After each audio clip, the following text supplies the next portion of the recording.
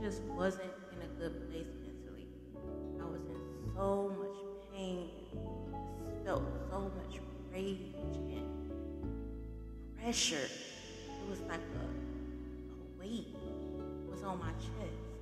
And I just wanted it to stop. I wanted it to go away. Ending my life wasn't an option.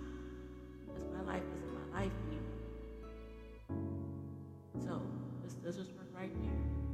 I picked them up and I started chopping my hair. Yeah, naked. I need someone who loves me when I wake up.